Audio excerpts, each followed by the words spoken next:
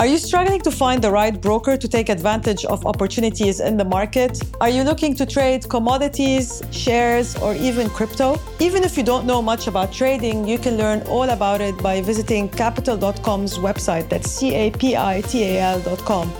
Capital.com is a global trading platform with over 500,000 users. Visit Capital.com and start your trading journey today.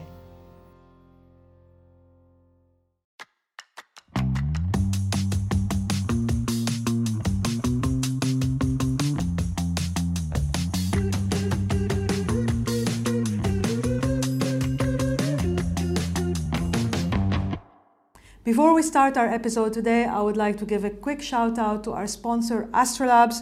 Astrolabs drive digital growth in companies and in people. There are exclusive discounts for the listeners of Conversations with Lulu on company licensing, on co-working spaces, and on online learning. So I definitely invite you to visit astrolabs.com/Lulu and avail your special discounts. Welcome to Conversations with Lulu. My name is Lulu Khazan. I'm an entrepreneur living in Dubai, an investor, a mother, and your host. My guest is Mohammed Balout. He's the co-founder and CEO at Kitopi. It's a Dubai-born global unicorn, and that's a company that is valued at over $1 billion. Kitopi recently raised $415 million from global investors led by SoftBank. But Mohammed is a true serial entrepreneur. So prior to Kitopi, he founded a confectionery manufacturing business, which he grew over the years to a business generating over 300 million dirhams in top line, and he sold his business in 2016.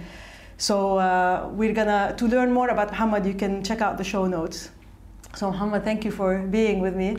Thank you for having me. I've chased you quite a bit. Yeah, no, it's great to be here. I didn't know about the confectionery business. Yeah, that's actually a business I co-founded with my brother and my cousin, who after exited continued to run it, and recently also managed to sell it off and join a much bigger family at Aghdiyah in Abu Dhabi. So it continued to do really well after exit. So it exited in 2016? So I exited in 2016. You exited, okay. And the business continued to grow, and was co-led by my brother and my cousin after it. Okay. Yeah. And now it's been acquired by a family business? And now it just got acquired by Aghdiyah, which is a public listed company in the UAE. Excellent. Yeah. Excellent. So you've been, as I said, this is not your first rodeo, but this is a completely different scale. Yeah, no, definitely. Lots of learnings in my first business into this, and this has been keeping us super busy. Yeah.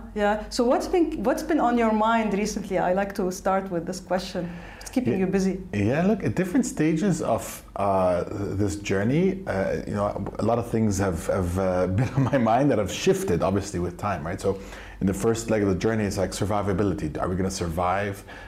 It's a whole new concept. Are we going to have enough adoption?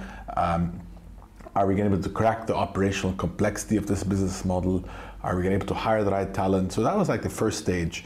Then the second stage moved into, this turns out to be a little more capital intensive than we thought. Can we raise this much money, right? And then there's this whole taboo of like the Middle Eastern business can't raise money. There's a big funding gap in that late stage funding. And then we, that was a stage we went through, and we obviously managed to pass through it.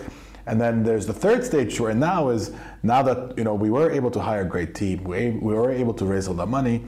How are we going to really execute this at a global level, right? This is something now that is no longer just a Middle East play, right? We're looking at this on a more global level. So the challenges here are, how do you transform this business? Like, how do you balance speed with great execution?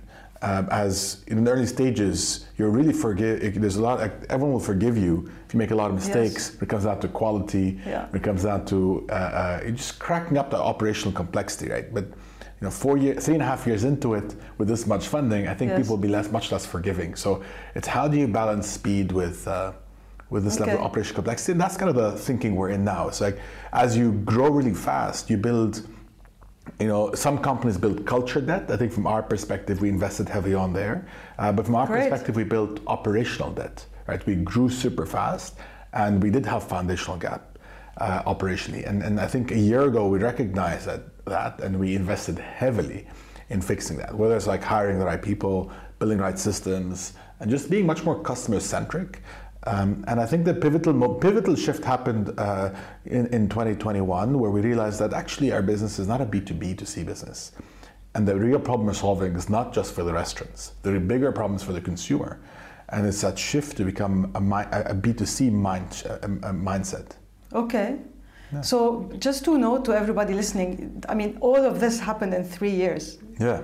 So all of these stages that you went through that sometimes entrepreneur, like it took me 8 years, I think. I mean, obviously we never reached the scale that you're at, but like it took us such a long time. So you've built it in 3 years, which is phenomenal. Thank you. No, I wouldn't say I have built it. I think we have a really amazing team. You have 3 co-founders, right? But we're not a founder-led business, right? This is like a 30-person leadership team now that helps us navigate every problem you can think of. We have a very complex business model across multiple markets. So the amount of variables we have ongoing in our business is like no other business, and so we couldn't have done it as just a few founders. So we definitely have a much wider team helping us think through and navigate where we go, and even how we make decisions is really generated by a much wider team than just like 1 or 2 people. Of course, yes. Absolutely. We're not, but you did start with 3 other people, yes, right? You were 4 co-founders. Correct. Yeah. Yeah. Let's talk a little bit about Kitopi. So I've done some research online. Obviously, I think you're probably growing a lot faster than the numbers that are published online. But can you just give us like an idea of the scale that you're at today in terms of like transactions, team? What's so unique about it as well as a business? Yeah. So let me give you maybe a few metrics. We're in 4 markets now. 5th market goes live in a few weeks. Okay. We crossed 3,000 Kitopians across those markets. Okay. We have a 150-person product tech and data team. Our software engineers are all based in Poland.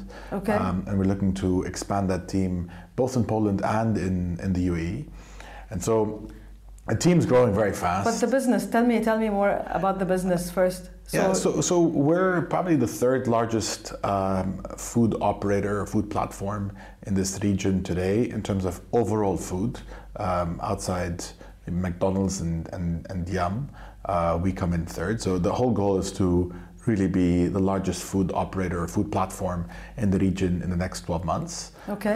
And by that you mean you work with restaurants, right? Yeah. So if you think about our business model in a much more simple way, there's 3 layers to this business model. The first layer is the operating platform, the production unit, right? So think of that's our kitchens. Yes. And that's something we spent 3.5 years investing heavily in to build one of the most sophisticated operating platforms you can think of. Okay. And those are present in all 4 markets we're in, and we have a very wide distribution network of these kitchens. The second layer on top is content. So we think of brands as our content. Okay. And we went from licensing content. We didn't want to. First 3.5 years, we didn't want to invest. We wanted to spend a lot of time, on user acquisition, understanding the customer. We really wanted to spend much more time in building the kitchens. Okay. So we just licensed content. Okay. And what we decided, licensed content means franchise. We were franchising brands from others. Okay, and these are existing brands. Existing brands. Okay. And then what we decided to do in the last few months is actually beyond just licensing. The evolution went into owning brands. So we went and acquired very strong local heroes, and so we have now a mix of both. We want to always license the best global brands out there. Can you give an example? I think you have them obviously listed on your website. So like from a licensing perspective, we license the likes of Papa John's and IHOP and Nathan's, and there's a wide list of brands that we work with. We just announced a big partnership with Fat Brands in the US, who have Johnny Rockets and Elevation Burger and the likes. Okay. And so so those are brands we license. And then we have brands that we decide to own. So brands like Right Bite in the UAE and the cloud restaurants brands and we have over 42 brands that we now actually have acquired, and that we 42. Yeah, and the list is growing, right? And we're looking at really this is good M&A in the market, no? Yeah, and the whole idea here is we wanted to make sure that think of it as more we're investing in amazing founders, right? Okay. So we think that instead of just licensing content, why don't we actually have more skin in the game, back amazing founders, and help them take what they have as a local hero brand and expand it within the region. But this is slightly different from like how you started, right? Or exactly. How you envisioned. So we went from just licensing to now owning brands and having more skin in the game. And why would you do that? So there's multiple reasons, but like for the restaurant owner, it makes sense, right? From our perspective, there's two parts. The first part is we cannot build operational scale if you are sitting on thousands of different ingredients and thousands of different recipes and thousands. So we wanted to find a way to start consolidating on the operational side to gain much more efficiency. So instead of having 10,000 brands we would license, we wanted to have much less that we would own and license, and then really build scale with them. So if you think of McDonald's as a benchmark, McDonald's has around 100 menu items.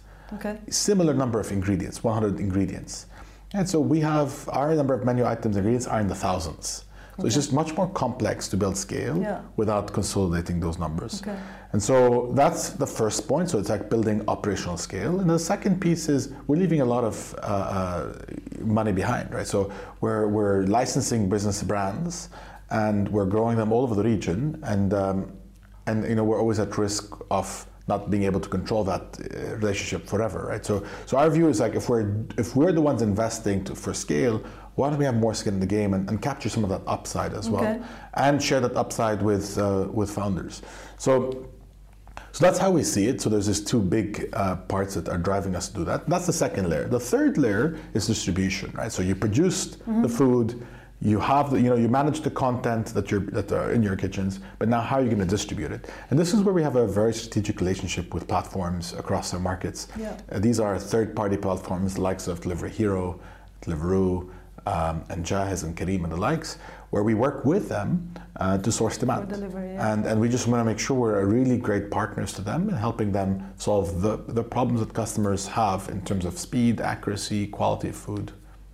So that's how we see our business. Wow. So let's talk a little bit about fundraising, right? Because I think this is obviously the fuel to what you're doing. And you kind of touched on it at the beginning. You said that there is a challenge in the Middle East that you can't really get a lot of money, right? In a previous interview I saw you where you mentioned that at some point after you raised $90 million, you kind of almost like tapped out the market. Yeah, I think that, so my view today of going through the journey we went through, if you have a great business, you will access, money will not be stopping you from growing. I fundamentally believe that. But I think it's just, the equation is the following. You have to have a problem worth solving, right? So it has to be a massive addressable market, it's a serious problem in that market, and you have what it takes to solve it. The second piece is you have to have a team. I think at the stage of like where you're beyond the Series A or B, team becomes the most important part of the equation. Like it's not just about one or two founders here. Okay. It's about the wider team. Interesting. So I would have thought it's more important in the earlier days. So earlier days, I think what's critical is like it's important. It's the one or two or three people that are driving it, because you simply probably cannot afford to have 30, 40 people driving this, right? But at a later stage, it's no longer just about one or two founders. Like the quality of the team behind it, and execution. I mean, the team is important across the whole journey, and we've invested heavily in building an amazing team on day one. But I just think that if you look at what later stage investors are looking at, it's is this problem really big enough? Do you have what it takes to solve it? Do you have the right team to help you solve it? But more important than just that, how are your economics? Like, is this now just something that's proven that you can solve it and are you profitable, or a clear path to profitability with that as well? And so that all together makes, if a company has all that, I think they should not have challenges in accessing funding, particularly in days like this where the market's just very liquid and there's a massive appetite to invest in the tech ecosystem. So, and I think that we've been, it was much more challenging in the days of Careem, right? Where the Middle East, there wasn't that much success stories. I think there was Souq before Careem, and that was it. I think Careem paved the way for a lot of companies. And I think today there's a lot of amazing scale-ups coming out of our region and wanting to go global. So I think that there's and also a lot of large funds, global funds, looking at this region and seeing the trading arbitrage. So a company like us, Trading we arbitrage, you mean the valuation, right? yeah, so the multiples the company we're trading at. So if you look at, we have a company similar to us in different parts of the world, and just because we're an emerging marketplace, Middle East based, there's a discount applied. So, I mean, it's good sometimes to be the underdog. It's good to be fighting. You got to fight 10 times harder. I think if a similar company to us in the US would probably have a much easier journey in fundraising than us, given that there's this Middle East challenge. Yeah. But I do think if you have a great company, that's less of a problem it is today than it was maybe 3 years ago. Okay. And 415, like what's the 15 for? Yeah, so 80% of that was primary capital, and 20% was secondary, and the whole idea here was we wanted enough capital to really do this on a global level. And I think that we think of how much money we raise not as a success metric, but more about this is how much fuel we need to get to continue this journey and take it to the next level. So. It was. I can definitely tell you that our existing shareholders are super happy with their uplift, but we're just getting started, right? This is we're just the Middle East region alone for online food ordering in 3 key markets in the Middle East is a $10 billion revenue opportunity. Wow. So just imagine that now. And 3 key markets being what? UAE, Saudi, Kuwait. Kuwait. Yeah, Okay. and imagine now that on a much wider. So Egypt for online ordering is actually not yet developed. So Egypt's very developed for offline ordering, but online ordering it's catching up fast. Because of like the credit card penetration, or? I think for multiple reasons. I think just adoption of online ordering has been low in Egypt versus other markets, and I think that aggregators now are trying to educate the market much more. We typically like to enter a market when the market's really educated in online ordering, because we're enablers in this ecosystem. We're not the ones actually sourcing demand. Okay. So I wanted to ask you, me being an entrepreneur, probably lots of entrepreneurs listen to this. Is there like a secret sauce to kind of reach out to investors? I mean, I know you spoke about the team and the product, but is there a way maybe to approach different investors? Like for you, for instance, you have global investors as well. Is there a time where you need to start engaging them? Can you maybe share some of the learning? I would say it's just like any normal relationship, right? So like if you're just trying to build a relationship with any human being in this world, you don't, I think, just a random cold call and someone wanting to be best friends with you, or wanting to give you a lot of money, or wanting to marry you, I don't know, whatever that relationship is, doesn't happen overnight, right? So I think that building a relationship over time is important, and that's how, that's a big part of one of the founders' role, is to invest heavily early on in building a trusted relationship with a network of investors. Yeah. And you were plugged in, you mentioned, with Endeavor, right? Which is a very global network. Endeavor definitely helped in the early days, and I'm a massive supporter of everything Endeavor does, whether it's on the Endeavor Catalyst, their investment arm, or their teams on the ground, or their teams in their global team. It helps you just understand your business in a very different way and connect you to different people that you need at different stages of your business. Okay. So Endeavor definitely helped, but I just think in general, once you first get your first set of investors, you should really see them as a way for you to introduce you to a much wider list of investors. So they play a big role. So they play a vital role in connecting you to more investors, and also choosing your early investors correctly is critical, right? So in this case, having Beko on our journey early on has been instrumental, right? I think that the way they pitch Kitopi is probably even better than I do, right? The way they connect us to a much wider network of investors has been instrumental in us, getting access to them, where typically it would have been much harder. I think having the right angel investors early on is very important. Really? And angel investors not just from the region, but also from a global landscape, who can also vouch for you and want to connect you to others. Did you have global angels initially? We did have a couple of global angels on our cap table, and it has helped a lot. So we had the likes of Travis, the founder of Uber. We had one of the founders of Google Ventures. We had one of the editor-in-chief of Wired magazine. Wow. Okay. How were they from your network or from the investor, the other angels? They were from other angels. They were from our network. Yeah. I do think that having angels very early on is important. Having really amazing world-class regional VCs on the early stages is very important. I actually think it's more important than having global VCs. I think that a regional VC, a really good one, will help you understand the landscape you're in much better than a global VC can, especially in that seed A kind of stage where you need some level of support, even that mental support, right? The support that no one talks much about. Is that it's a very lonely journey. I'm sure you understand it, and just having someone you can talk to. I mean, you typically can't vent and can't share your emotions with people in the business because just everyone looks at you for that ultimate support. Strength. Exactly. So this is where having a really good VC who can be your listen there, be there for you, has helped us a lot. Has helped me personally a lot. So that's critical in the early stages. Yeah. So you had a relationship from day one built on mutual respect, and I think that's how you. There's a friendship that evolved. So that's great because I think as a founder, fundraising used to take so much time. It will always take a lot of time. Yeah. So it's Does it? Yeah. Think of it as like any other relationship that you have high vested interest in. How are you splitting your time today? You still do the I have a phenomenal CFO. Yes, you mentioned before. Who helps me a lot in building up the relationships and maintaining relationships across a wide range of investors.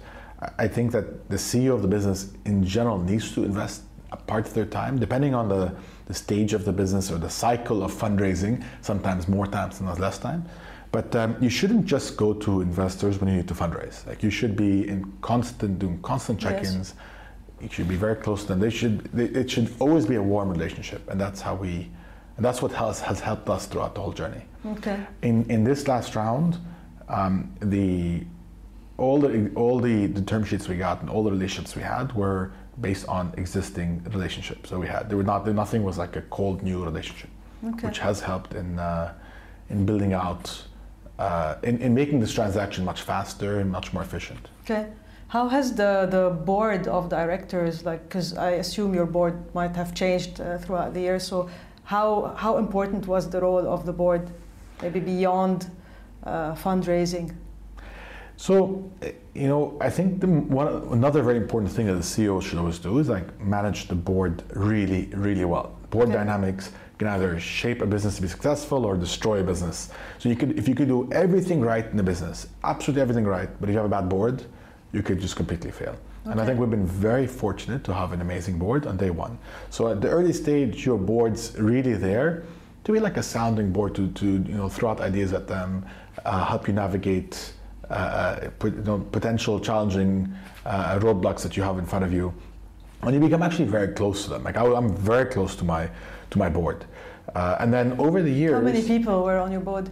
So in early days, it was like 3 of us, like Itopi, and 2 of our early investors, and then that grew to 6. And then 3 of us and 3 of them, and it grew now to 8. Okay. And I think with time, the board only grows, and I think managing board dynamics and making sure you come in really ready. So in our early days, the board was used as a sounding board, but also for updates. In our later stage, or the stage we're in now, where everything on an update happens before the board. So our view is that if you come to the board, there should never be any major surprises. Everyone should already know everything happening. If there's anything that is controversial in nature, have a one-to-one with people early on. Yeah. They should have been signed up to it, and the discussion should not be anything controversial there and then. So we give out a lot. Like our last board session, we had just under 100-page pre-read for everyone, right? So everyone had to read the 100-page document. That's a lot of homework. Well, you come in at least then, there's very little updates. Okay. Because everyone did the update, and it's just a much more engaging session where everyone knows everything about the business, is up to speed, and you get to talk about, in our case, we talked about 3 big topics, and it was a very good session for us, for everyone there, right? So everyone's helping us shape up a strategy versus just slides to go through. Okay. So you use the board for more, as you said, like strategy and forward more looking. engagement. Okay, versus let's review how the business is doing, because that's already been done. Yeah, that's also how we conduct business at Kitopi, right? So if we have a presentation at Kitopi, it's always either is this an update session or it's an engagement session. And update sessions most of the time can be just shared over a document that someone can read. Yeah. You don't need to really have so many people on a call just to run so many updates. From an engagement perspective, that's a better use of everyone's time, where you can really create much more engagement in particular sessions. Okay. Culture, you mentioned culture, I think, at the beginning. So how do you manage now keeping the culture? Do you have a culture deck or? Yeah, so we maybe beginning year 2, we really look back at our values and reset our values, and every year we look back and understand, are these values still true to where we are today, and what needs to be revamped and refreshed.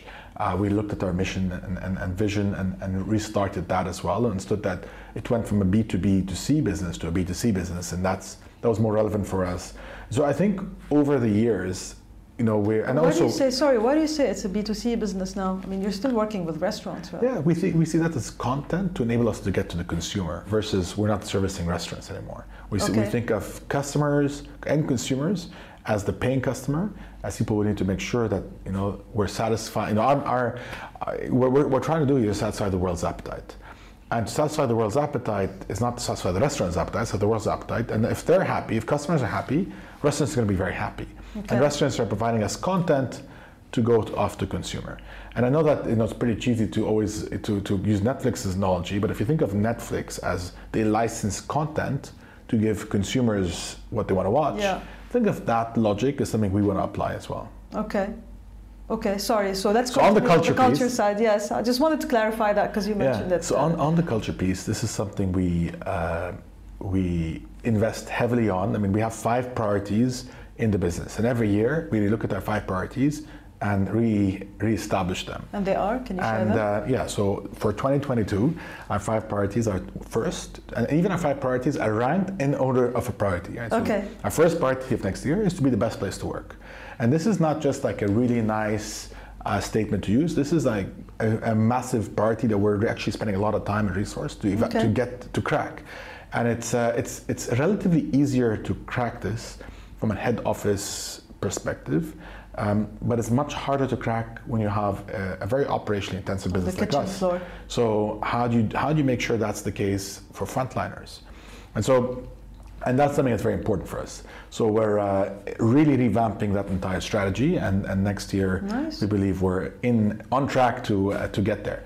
So that's priority 1. Priority 2 is to build operational excellence, and I think that a lot of businesses who are operationally intensive don't invest early on in this. We are one of those who probably should have invested early on and we didn't.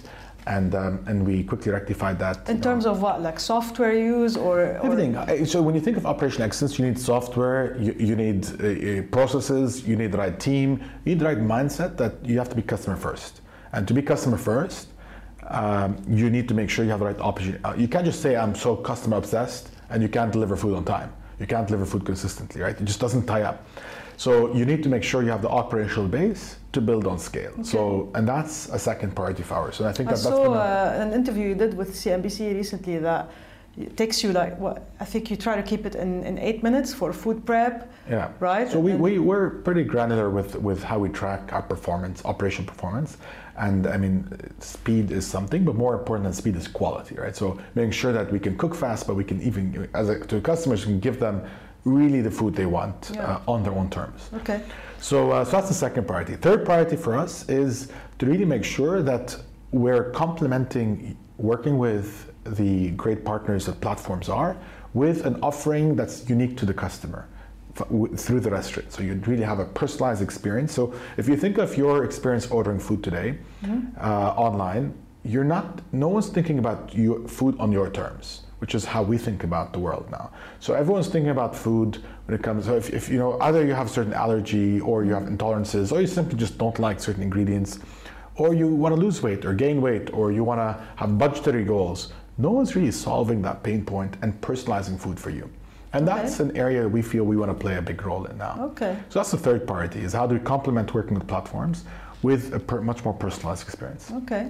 And the fourth priority here is building an M&A center of excellence. So as we acquire and invest in much more brands, integrating brands and integrating culture is actually a massive priority for our business.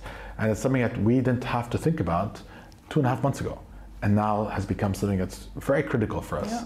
And in most businesses that acquire and integrate, that's one of the biggest reasons why they fail, is they couldn't do it successfily. So that's a massive priority to sort for of us. get the cultures working together? Just or? like we're going to be this year probably 5,000 people by the end of the year, and by end of next year from 3,000. Yeah, and by end of next year we should probably cross 15,000 people. So integrating frontliners and a much wider team across the board, across so many markets, is not easy. Integrating processes, integrating systems. And so there's a company we're integrating with now, we use a very completely different type of ERP solution. Right. So and how do you make sure? Do you switch their ERP to our ERP, or are we going to integrate ERPs together? So the complexities become not that easy to look at. And so that's the fourth. And the fifth one is smashing our budget. So, and why we have, and this is both top line to bottom line. Okay. And so the logic here is if you as a product manager or as a country head or any kind of function leader had to make a decision on a trade-off, like, is this, you want to make this the best place to work, or is this like something that's going to impact that priority, or is it going to impact your budget? It's very clear to us on how you make decisions, because this is how we think of what's more important to us. Wow, that's a lot to do. Yeah. And I see you have a ring on your finger, actually, I just noticed. So how has all of this sort of impacted life? I mean, it must be pretty chaotic and hectic for you. Yeah, so I've been married now for 9 years, and I think my wife's been very supportive on day one, my first business and then my second business. And so so she's been through, she's been through the whole journey with me. Yeah. And I think that this is something I tell my team the whole time, right? There's no like start date and end date to this journey. And this is really a journey. And how do you make sure your lifestyle is managed along this journey, right? If you're going to burn out every single week and you're not going to, then that's a problem. And what we're not looking for is people who are looking at their stock options and saying, when do they vest, and that's how long I want to be here. But more, how can I make this part of a much wider journey, and I can actually make my life work along this journey, where I can spend time with my family, I can spend time with my friends. Yeah. So it's not easy, and I make it seem like it's super difficult to do. I can imagine how hard it must be. Yeah, but it's something we're very conscious of, and we're trying to be more empathetic to understanding that. I wouldn't call it work-life balance, because that's not something I see the world through. I see it as like more, how do you enjoy what you do, but also make enough time for everything else that you do outside work, outside just work, and how do you make sure both are managed super well and everyone's happy. You spoke about vesting. Have you have any of your team members sold some shares on the secondary market? No, not yet. We're actually exploring. This is happening abroad, right? Yeah, we're exploring creating a small buyback opportunity now. Yeah. I think our part of the world has only had one successful exit opportunity for employees of a company, like Careem, right? Yeah. So that was the only time that people actually, as a wider team, or one of the only times, not sure if others, actually made some money. And so the idea of stock options is not as clear as it probably is in the US, in this part of the world, where definitely Careem has set the tone better. And I remember we have one of our best product managers. When we were interviewing, when my partner was interviewing her, she's like, you know what, I prefer no stock options, just give me a higher salary. And if you ask her today, she's like, and we didn't listen to her, we gave her enough stock options. Okay. But if you fast forward today and ask her the same question, she'll tell you, I can't even believe I said that, right? But in her mind, that wasn't that important. She didn't understand that world. And she didn't think you can actually make money off that stock option. Because even at this stage, people in your company can make some nice returns now. Yeah. So we have over 100 people today that are worth over 1 million dirhams. Which is amazing, right? The fact that people are seeing the fact that in 3 years. Yeah, and I do think that this is just a start. We definitely are trying to make our stock option pool much wider, to have the whole goal is to have the vast majority of the business to own stock, and that's something we'll constantly every year look to top up and grow that pool. Okay. So I'm just going to end with 5 rapid fire questions. Just give me one word answer, whatever pops into your mind. What's your favorite dish? My favorite dish, it's a tough one. I know. So I eat the same dish every single day in the office. It's the Mexican bowl at Go Healthy in the UAE. So you eat that every day? Every single day. Why? You don't want to think about food? Are you the typically don't Zuckerberg of food? On food, I mean, it's just so much easier. Just reorder it every single day, and Really? it's super consistent. Okay. What part of your day what part of your work do you enjoy the most? Every year it changes, and I wouldn't say there's like one thing I enjoy more than others. I definitely enjoy the part where I'm personally developing and learning to be a better coach more than anything else. I hate long meetings. I'll tell you what I don't like. I don't like long meetings. I don't like presentations that are beyond What's a long 2 meeting, slides. like longer than half an hour? Or? Yeah, for typically in my calendar there's nothing over 30 minutes, right? Okay. So anything over 30 minutes, preferably nothing over 15 minutes. Very short presentations, preferably even no presentation, just a discussion. Okay. And yeah, just what I enjoy is sitting around, is having intellectual discussions with people who are going to challenge me and are going to really look at being the best version of themselves in every single part of their day. Yeah, me too. Over food. I'll add that. I've done a lot of that over the years, and so now I'm doing less of that. Yeah. More talking, less food. Exactly. One tip for entrepreneurs who want to fundraise, just one thing, one advice.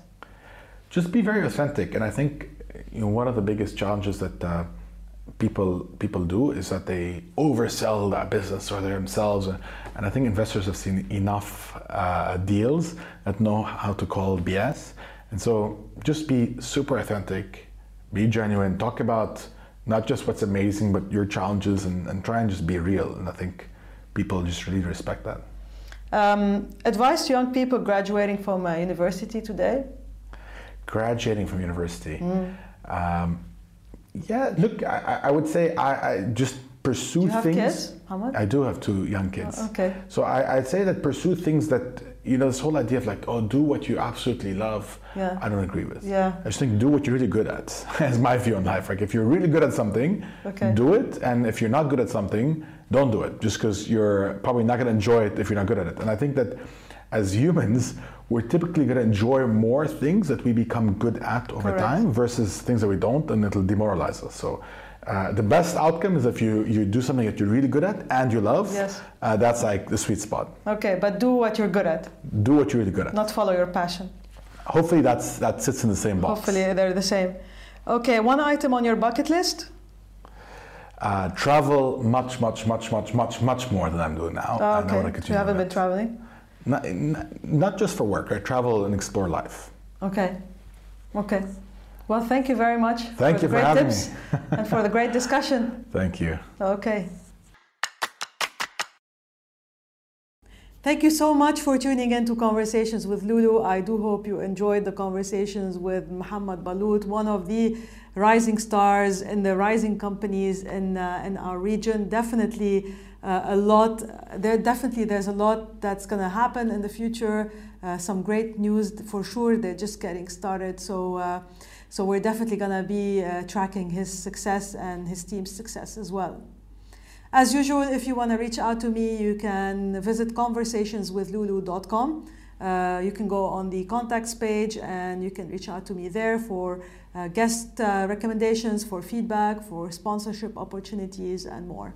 You can also support the show by following myself on social media, on LinkedIn, Twitter, or Instagram at the handle Lulu Khazen.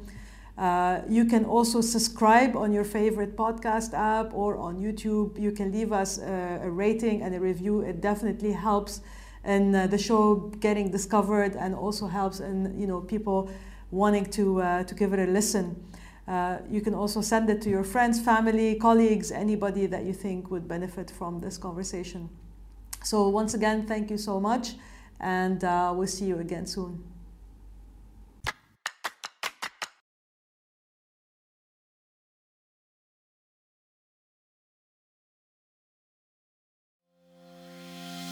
Are you struggling to find the right broker to take advantage of opportunities in the market? Are you looking to trade commodities, shares, or even crypto? Even if you don't know much about trading, you can learn all about it by visiting Capital.com's website. That's capital.com. Capital.com is a global trading platform with over 500,000 users. Visit Capital.com and start your trading journey today.